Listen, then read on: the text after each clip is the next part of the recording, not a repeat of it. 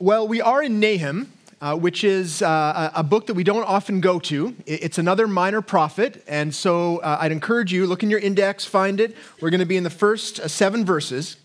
But I want to begin with a question, kind of a very big picture question, which is fitting because this first section of Nahum is very big picture.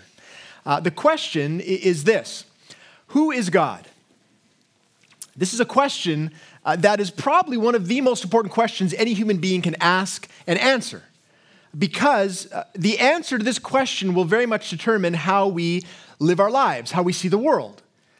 Even if your answer to this question is that there is no God, that will determine how you see your life, because if there is no God, then there is no ultimate meaning or purpose. You are left to kind of figure out life for yourself. If though you are a believer, but you believe that God is powerful and yet distant, kind of a God who is far removed from the world that he made, then you probably won't expect very much help from God. That'll be the way in which you see yourself in relationship to him. If you believe that God is a demanding God, kind of a cruel taskmaster, then you will live your life kind of always feeling burdened, like you aren't able to measure up. So the answer to this question is very, very important for every human being. Now, the biblical answer, the Christian answer, tends to be and is truly that God is love. Who is God? What is he like? He's a loving God. He's a gracious God. He's a God of peace and hope. That's why Christians tend to want to tell other people about God, because we want for everyone to experience peace and hope and joy, and all of these things are found ultimately in him. That's why we share the message. That's why we share the gospel. The problem, though, the challenge, though, is that while all of these things are very clearly attributes of God, there are some other characteristics of God, ones that we also find in the Bible that seem to go against this idea that God is love. For example, jealousy, anger, wrath of God. These are things that we find are true about God. We find them in the Bible, and yet it's difficult to see how those two things come together. You hear people sometimes say, I like the God of the New Testament. He seems really nice. He's really gracious and loving, is excellent. But the God of the Old Testament, I don't know what to do with him because he's always angry. And so for many people, they just say, I don't want anything to do with him at all. Because if I can't understand how those two things fit together, then I can't really trust either the Bible or him. Many people have left the church because of this wrestle. Famously, Oprah Winfrey left kind of the church because of this. I want to read to you some of the words. She tells this story. She says, I took God out of the box because I grew up in the Baptist church, and there were rules and belief systems and doctrine. I happened to be sitting in church in my late 20s, and this great minister was preaching about how great God was and how omniscient and omnipresent and God is everything. And then he said, the Lord thy God is a jealous God. And I was caught up in the rapture of the moment until he said the word jealous. And something struck me. I was thinking, God is all, God is omnipresent, God is in all, and God is also jealous? God is jealous of me? Something about that didn't feel right in my spirit because I believe that God is love and that God is in all things. So that's when the search for something more than doctrine started to stir within me. And you see, for her, there was a perceived contradiction, definitely a tension between the love of God and this idea that God is jealous. And so her reaction was to go elsewhere, to say, I can't believe in this fully. I need to go and find some other source of truth to try to reconcile God's character. But see, the reality is that God's word and God's character are not inconsistent. And as we look to this passage of Nahum, what we're going to find is those two qualities of God, both the anger and jealousy and the love of God, are both spoken of and are shown to be harmonious. In fact, what we see as we look carefully at the Bible and think more deeply about the nature of jealousy, the nature of anger, is that God's anger and jealousy are not opposed to love, that they're a function of it. And God's severe judgment is not contrary to God's goodness, it's a testimony to it. So this is our topic for today, a fairly weighty topic. I know it's bright and sunny outside, but these are some weighty truths, but ones that are really important that we wrestle with if we are to have a good answer, a complete answer to the question of who is God. And so what we're going to do is read through just the first 7 verses of Nahum, And then we're going to really seek to answer that main question of how we reconcile these differing qualities of God. So I invite you to listen along or read with me. We're going to have the verses on the screen as we work through it, but for now we'll just read through Nahum 1, 1-7. God's word begins this way. An oracle concerning Nineveh, the book of the vision of Nahum of Elkosh. The Lord is a jealous and avenging God. The Lord is avenging and wrathful. The Lord takes vengeance on his adversaries and keeps wrath for his enemies. The Lord is slow to anger and great in power. And the Lord will by no means clear the guilty. His way is in whirlwind and storm, and the clouds are the dust of his feet. He rebukes the sea and makes it dry. He dries up all the rivers. Bashan and Carmel wither. The bloom of Lebanon withers. The mountains quake before him. The hills melt. The earth heaves before him, the world and all who dwell in it. Who can stand before his indignation? Who can endure the heat of his anger? His wrath is poured out like fire, and the rocks are broken into pieces by him. The Lord is good, a stronghold in the day of trouble. He knows those who take refuge in him. So we're going to stop there. I know kind of partway through that first section, but really here what we get is a big picture view of who God is. If you know where we've been in our series, you know that we've been in Jonah. Jonah is a prophet speaking directly to the people of Nineveh. Now with Nahum, you see there at the beginning, it says an oracle concerning Nineveh. So in this case, this is Nahum, who's a prophet of God, not speaking to the Ninevites, but speaking to God's people about them. And here we have really a spotlight shone on these big qualities of God. It's kind of a preamble. It's as if Nahum is saying, look, let's just remember who God is, and then we'll see how he's going to respond to the Ninevites, because the Ninevites are a wicked people. We've seen God already spare them once, but now we're 60 years later, and they have returned to their evil and sinful ways. And so the question that we're going to ask and answer as we think about these big picture qualities of God is this. If God is love, then why is he so jealous and angry? I think this is a question that if we haven't wrestled with it ourselves is one that people often ask. If God is love, you're telling me that God is love, why this passage? How do we understand this? And let's be clear, look again at verse 2. God isn't soft pedaling, you know what I'm saying? He isn't saying, well, I'm kind of jealous at some point and I get a little bit angry sometimes. Look at the words. The Lord is a jealous and avenging God. The Lord is avenging and wrathful. The Lord takes vengeance on his adversaries and keeps wrath for his enemies. What I want to do is look first at the jealousy of God and then the anger of God and see how it is that those actually are functions of his love. So let's begin with jealousy. We need to note that Oprah's pastor was not misquoting the Bible. We see here very clearly that God speaks of himself in jealousy. And that immediately probably has some sort of reaction in us. Because by and large, jealousy is not a positive thing. When we hear the word jealous, or someone's described as jealous, it's not usually a compliment. Usually it's saying something negative about their character. Very often it has to do with some guy, right? A boyfriend who's jealous of his girlfriend. He sees her talking to someone from work and he gets all bent out of shape, right? He overreacts. He goes over there. All of a sudden it's the 1950s, right? And everybody's getting in, he's ready to have a fist fight. They want to have a drag race. He wants to prove himself. She's my girl. You don't talk to my girl without talking to me first. And we think, really? Really, you're going to get that upset? I love her. She's mine. No one else can talk to her. That doesn't seem like love. It seems like controlling and possessive. It's masquerading. It's selfishness masquerading as love. We can say to that guy, look, you don't really love her. If you loved her, you would be understanding. You would be gracious. You would actually be loving. And so that's why when we hear God say of himself that I'm jealous, we think, I don't know how that works. We should note that this is not the only time that God calls himself jealous. In fact, there's a number of times throughout the Old Testament. In fact, each time that God gives the Ten Commandments, he gives them twice. When it comes to him saying that you should have no other idol or no carved image, he says this about himself, that he's jealous. Look at Exodus 34:14.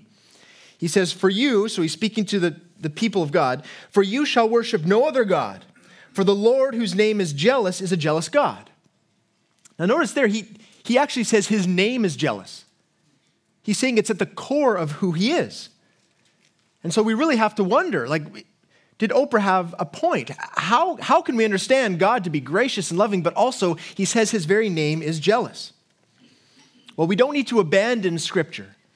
What we need to recognize is that there are times when, in fact, jealousy can be a function of genuine, selfless love. And just think with me for a minute here. I think the main reason that we see jealousy as a negative thing is because most of the time it's being expressed by selfish and sinful people, right? People like you and me, people that tend to see others as a means to an end. We don't love people for themselves very often. We usually love them for us. We tend to use people instead of really loving them. And so when we're jealous, it's expressing our desire to own or possess people. It's a function of our selfishness. But there are actually some times when jealousy can be an expression of love. The best example is that of marriage. In marriage, jealousy is fitting. In marriage, jealousy is right. For example, probably no one would fault a husband for feeling jealous and upset if his wife cheated on him. And no one would be puzzled by a wife who was filled with jealousy after discovering that her husband had sent flowers to another woman on Valentine's Day. That's not a selfish feeling. That's not a wrong feeling. It's an expression of his love because the nature of their relationship is exclusive. They've had a day where he was in a suit, she was in a dress. They made a covenant before God and before other people saying, look, I'm going to be devoted to you and you alone. You are who I love. You're going to love me. That's how this marriage is going to work. That's a good thing for us. It's a good thing for us to be devoted to each other and each other alone, and there naturally wells up in us a sense of anger, a sense of hurt and frustration when one or the other goes astray. This is the nature of God's love towards us. In fact, our relationship with the Lord, God and his people, is described throughout the Bible almost like a marriage relationship, where there is a covenant and a sense of devotion. I want to show you Exodus 34 again, but this time I want you to see the context of the verses on either side and see the language that God has for his people. So here is verse 13. He's speaking to God's people about the other nations, the ones that don't worship him. And he says this, you shall tear down their altars and break their pillars and cut down their Asherim. Those are all idols. God is saying you should go and you should get rid of all the idols that are near you. Why? Verse 14, for you shall worship no other God. For the Lord whose name is jealous is a jealous God. He's saying, I want you to get rid of those things because the nature of our relationship is that you worship me and me alone. That's what's best for you. And look at verse 15, lest you make a covenant with the inhabitants of the land, when they whore after their gods and sacrifice to their gods, and you are invited, you eat of his sacrifice. So what he's saying is, I'm concerned that if you engage in relationship with these other people who worship false gods, that you are going to be led astray. And notice the harsh language there. He speaks of it as whoring after other gods, being unfaithful. And that's because it's an accurate description of their heart. That instead of having a love that is for God and God alone, they are unfaithful in their worship. Now here's the difference. The difference between our selfish jealousy and the jealousy of God is that our selfish jealousy is about us. It's about us controlling the people around us. But for God, it's because he wants to bless us. He knows that if we are to worship other idols, that we will ultimately be unsatisfied, we will be let down, we will be on our own in our sin. We'll have no hope. And so he says, no, my love for you is that you will love me and me alone. That we will be exclusive in our relationship because I want the best for you. And so he is going to get upset. He rightly gets upset, as a wife or a husband should rightly get upset if their spouse goes astray. It's not right. It's not right for the one who's betrayed. It's not even right for the person who's going astray. They may feel right, but it's not good for them. And so God's jealousy is a function of his love. There's a song, a Christian song that I think expresses this really beautifully. It's a song that I thought was by David Crowder, but apparently he just covered it. So someone told me after the first gathering that it's actually John Mark McMillan who wrote this song. So the song is called How He Loves. And it's about how God loves his people. And there's this one verse which says this, He, that's God, he is jealous for me, loves like a hurricane. I am a tree, bending beneath the weight of his wind and mercy. And I think there we see the connection, that we get this image of being enveloped by this overwhelming, intentional, furious love of God that demands fidelity and devotion. Not because he's being selfish, but because he really loves us, because he wants the best for us, and he wants to lead us into continual blessing in him. And so that means when we look astray, when our heart is tempted elsewhere, he says, no, come back to me. It's the very best thing for you and for my glory. So that's jealousy. That is how we can come to see that in God saying he's a jealous God, he's really saying, I love you. But what about anger? I mean, anger is something that is more clearly contrary to love, right? We look back to verse 2, though. It says, the Lord is avenging. The Lord is wrathful. That just means very angry. The Lord takes vengeance on his adversaries. I mean, jealousy we might understand, but a God of wrath, how can we reconcile that with this idea that God is love? Well, again, it's because, I think, the reason we have a challenge with it is because we usually experience anger from sinful people, or we, in our own sin, express anger. I mean, just think for a moment in your mind's eye of the last week of your life. Has there been a time when you've been somewhat bitter, irritated, annoyed? Have you spoken too harshly? Have you raised your voice? Have you been angry?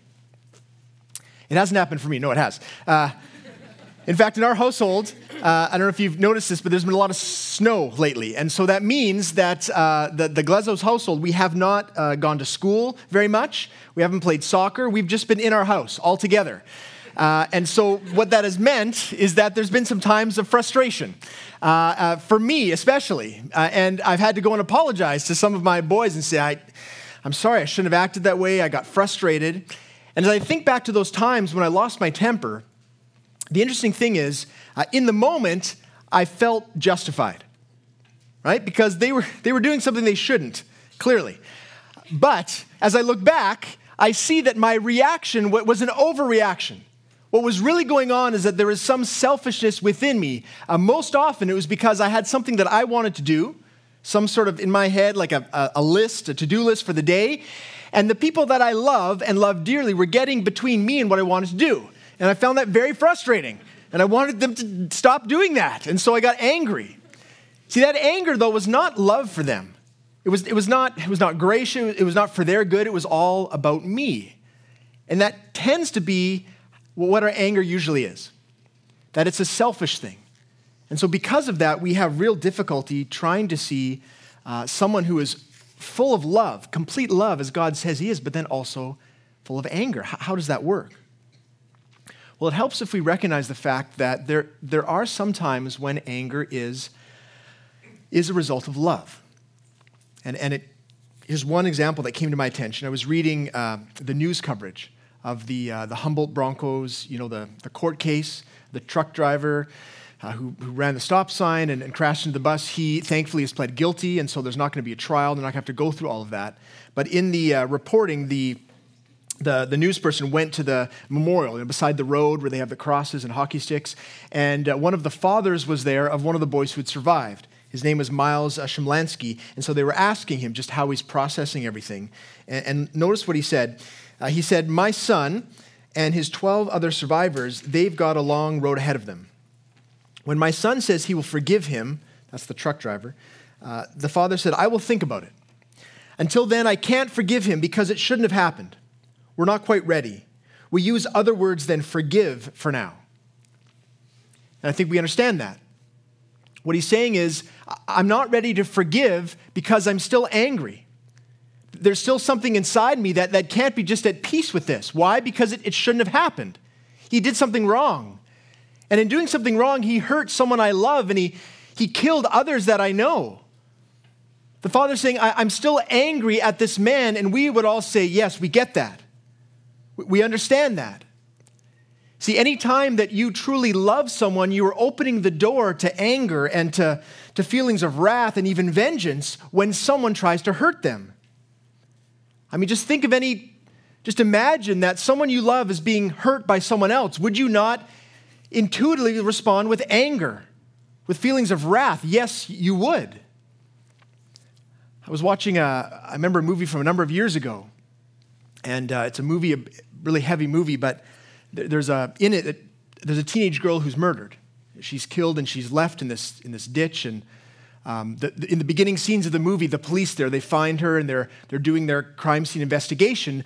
But her father, it's a sort of a small community. Her father finds out that something's going on. He hears that something might have happened to his daughter, and so he comes onto the scene. And you have to understand this man, the character, he's not a good guy. He's a mobster. He's a criminal, and the police know who he is, but they also know that he's the father. And so he comes and he realizes that he thinks his daughter is there, and so he wants to get into the crime scene. Of course, they can't let him do that.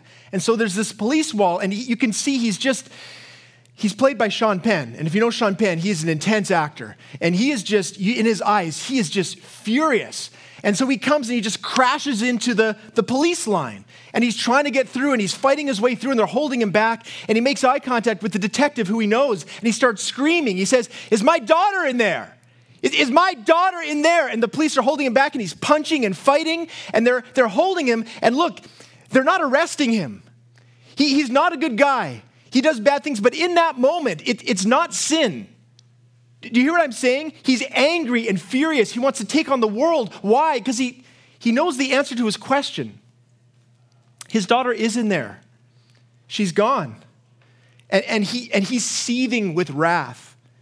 And we would say, yes, of course he is. Because someone he loves has been taken away. That's a right response. That's a right feeling. Think about it the other way. Have you ever heard about someone who's been mistreated or someone who's been hurt or killed, and you've had no emotional response? That happens sometimes, right? You hear on the radio, you hear about something that happened, and you might think in your mind, "Oh, that's too bad." But there's nothing visceral, nothing in your heart. Why? Because you don't know them. You don't love them. It's too bad, but there's no anger in you because you're not connected with them. See, love and anger are two sides of the same coin. When you deeply love someone, you are going to necessarily be angry. If you're not, then we would say, don't you love them?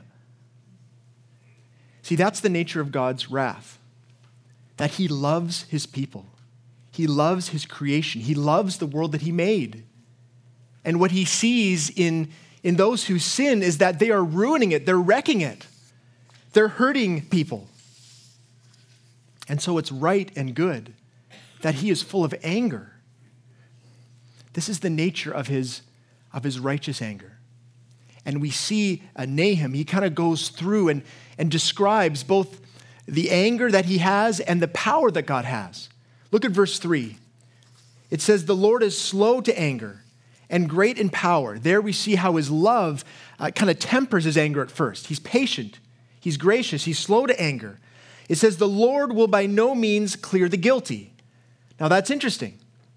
Because if God is gracious, then we would think, well, isn't that what grace means? That he would, just kind of turn a blind eye to sin at times, that he would forgive, that he would just overlook it. And God's answer would be, well, I have. If you know the story of the Ninevites, you know that I have overlooked sin for a time. The whole book of Jonah is God being gracious both to Jonah and to the Ninevites, to warning them, and then responding when they repented. He said, okay, I'm going to relent. I'm not going to destroy you. But now they've gone back to their evil ways. And what God is saying here in the book of Nahum is, look, this is a people who conquer the people around them, who abuse and rape and pillage. And my response to them is one of anger, because they are ruining the lives of all those around them. The root of God's anger is really his response to sin. And we see his power in the next few verses. It says, "His way is in the whirlwind and storm, and the clouds are the dust of his feet. He rebukes the sea and makes it dry. He dries up all the rivers. Bashan and Carmel wither, the bloom of Lebanon withers." The imagery here is of places in the Middle East that are usually fruitful and flowering. And the power of God is that he sucks all the life out of it in his anger. Verse 5, the mountains quake before him, the hills melt, the earth heaves before him, the world and all who dwell in it. This is terrifying imagery of what happens when God is angry. But verse 6 is really the most focused. It says, who can stand? Who can stand before his indignation? That's a righteous anger. Who can endure the heat of his anger? His wrath is poured out like fire, and the rocks are broken into pieces by him. See, this is God's reaction, writ large. And what we need to understand is that this is the right reaction to sin. If you think back to that movie, think about what we would want to happen in that situation. The father, in his sin, not in his righteous anger, in his sin, he wants to go and find that guy and kill him. But that's not the right response. The right response is for the police to go and enact justice, to do their investigation, find the person who killed that girl, and they should punish him. Why? Because God put them there. The authorities on earth, to make sure that justice will be served. That's God's function in the universe. That God is there to bring an answer, an ultimate answer for evil. And he does it by punishing sin. See, we like the idea of a loving God and have trouble with the idea of an angry God. But the truth of the matter is that they are one and the same. They have to be one and the same. You can't separate them. In fact, trying to separate them is like trying to separate summer and winter. This time of year, we say, man, I love summer. I wish it was summer all year round. That's what I hear in my house a lot. Don loves summer. I wish it was warm and fly. I wish it was just summer the whole time. And the truth of the matter is, it doesn't work that way. If it did, our side of the globe, from what I know of, orbits and stuff, would just be on fire all the time. And Asia and Australia, whatever's on the other side of the globe, would just be freezing cold. It wouldn't work. The way that the summer and winter work, they have to go together. You can't separate them out. There's glory for God both in the summer and in the winter, and there's glory for God both in his love and in his anger. That's who he is. That's who we must understand him to be if we are to truly understand him.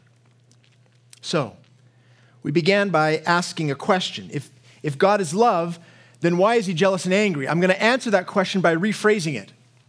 Because God is love, he is jealous and angry. Because he is love, he must be jealous towards those who are going astray and must be angry towards those who are full of sin. That's the answer to who he is, but in terms of what it means for us, it poses a big problem. Because if you're tracking with what that means, it means that he loves us as his creation, but that he's very angry towards us as people who are in sin. And so now the question becomes, okay, so how does he feel about me? What's his reaction to humanity, to me specifically? If I'm full of sin and God is wrathful towards sin, then that must mean he's angry towards me. Well, we get a bit of an answer in Nahum itself, a kind of a foreshadow of this ultimate answer that we find in the New Testament. Verse 7 is the foreshadow. It says, the Lord is good, which is really interesting. Right? You've got all these verses about the anger and wrath of God, and then it says, verse 7, the Lord is good, a stronghold in the day of trouble. He knows those who take refuge in him. And so the question is, refuge from what? I mean, there's lots of days of trouble. Probably this week you had some days of trouble, and the Bible talks about that God brings us comfort and help, and that's very true. But there is a greater day of trouble. A day of trouble that seems that the rest of this first bit of Nahum was really speaking about. So if you look at verse 6, again it says, who can stand before his indignation? Who can endure the heat of his anger? The image there is of someone actually standing before the wrath of God. And do you know that in fact is what is going to happen? That each human being will find themselves before God, being judged for their sin. And what the Bible says very clearly is that each one of us in our sin, we have been storing up wrath. Look at Romans 2:5. This is jumping to the New Testament, speaking to those who are believers. It says this, but because you have your hard and impenitent hearts, you are storing up wrath for yourself on the day of wrath when God's righteous judgment will be revealed. Speaking to all human beings.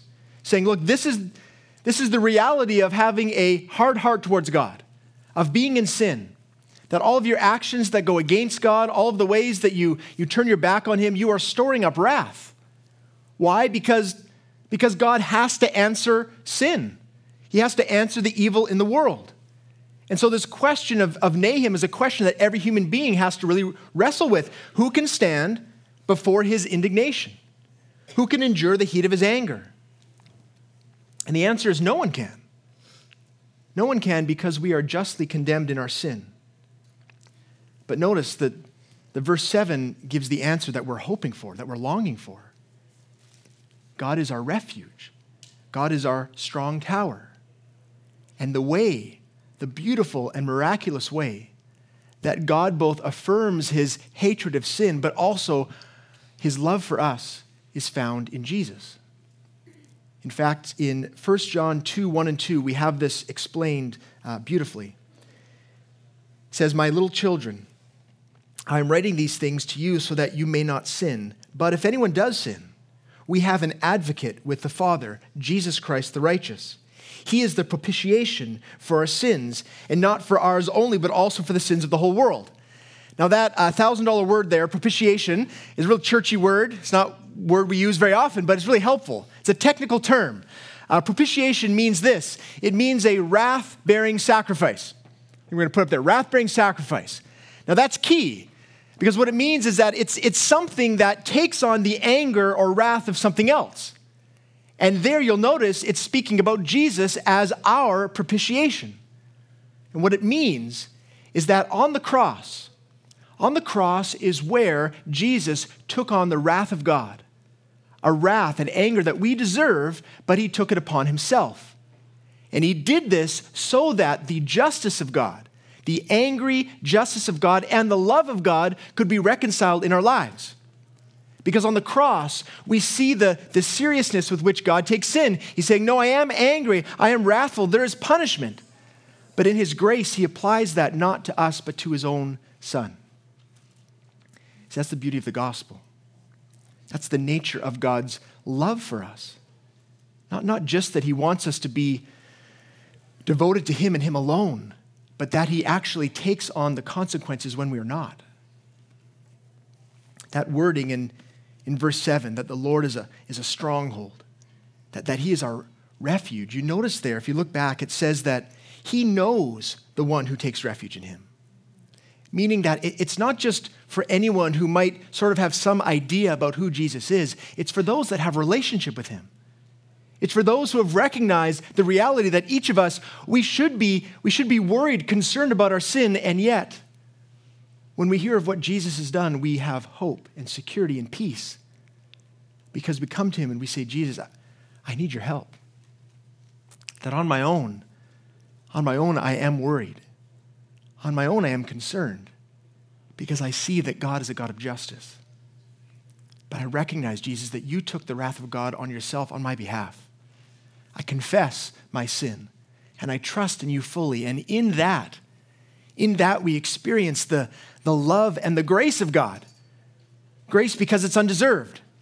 Grace because it's God's undeserved kindness and sacrifice for us.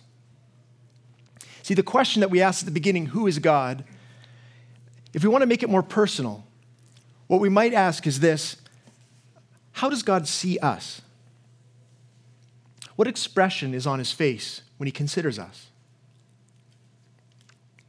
See, in light of what we've seen here in Nahum, we might think, man, there's a stern expression on his face. If you're someone who is unclear about the grace and love of God, you might think, man, he just demands that we do things his way. But in light of the cross, we must understand that his expression is one of, he's smiling. He's happy. He's loving towards us, even in our sin. Why? Because all of our sin has been wiped clean in Christ. And so that means that now he only relates to us through grace and mercy. That his anger is there, but it has been spent on his own Son. And that means that we walk forward freely, without any burden, without any condemnation, able to worship him and glorify him as we should. So, here at the beginning of Nahum, you can already tell this is a weighty book, right? This is not a slap happy butterfly rainbow book. It's a book with some weighty truths about who God is. But that's a good thing for us. It's a good thing, especially if you are a person of God, if you have faith, because it means that you can better worship and glorify God for who he is and what Jesus Christ has done for us. But if you're here this morning and you're not yet a person of faith, you're just maybe interested, you just have questions, I hope also you will see the value of this, that the Bible does not shy away from these big questions. It does not try to soft pedal the character of God. God reveals himself in all of his glory, both in his anger and his love, so that we might know him more and so that we might trust him fully. So with that in mind, we're going to close in prayer.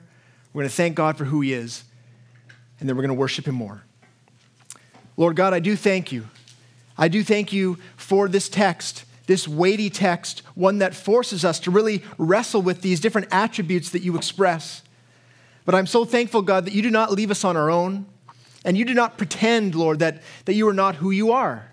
God, you are full of anger towards sin, and that's a good thing for us and for the universe. It also glorifies you. It makes much of your justice and your holiness. But God, also you show that you are full of grace. And I pray, God, that in that we would draw close to you.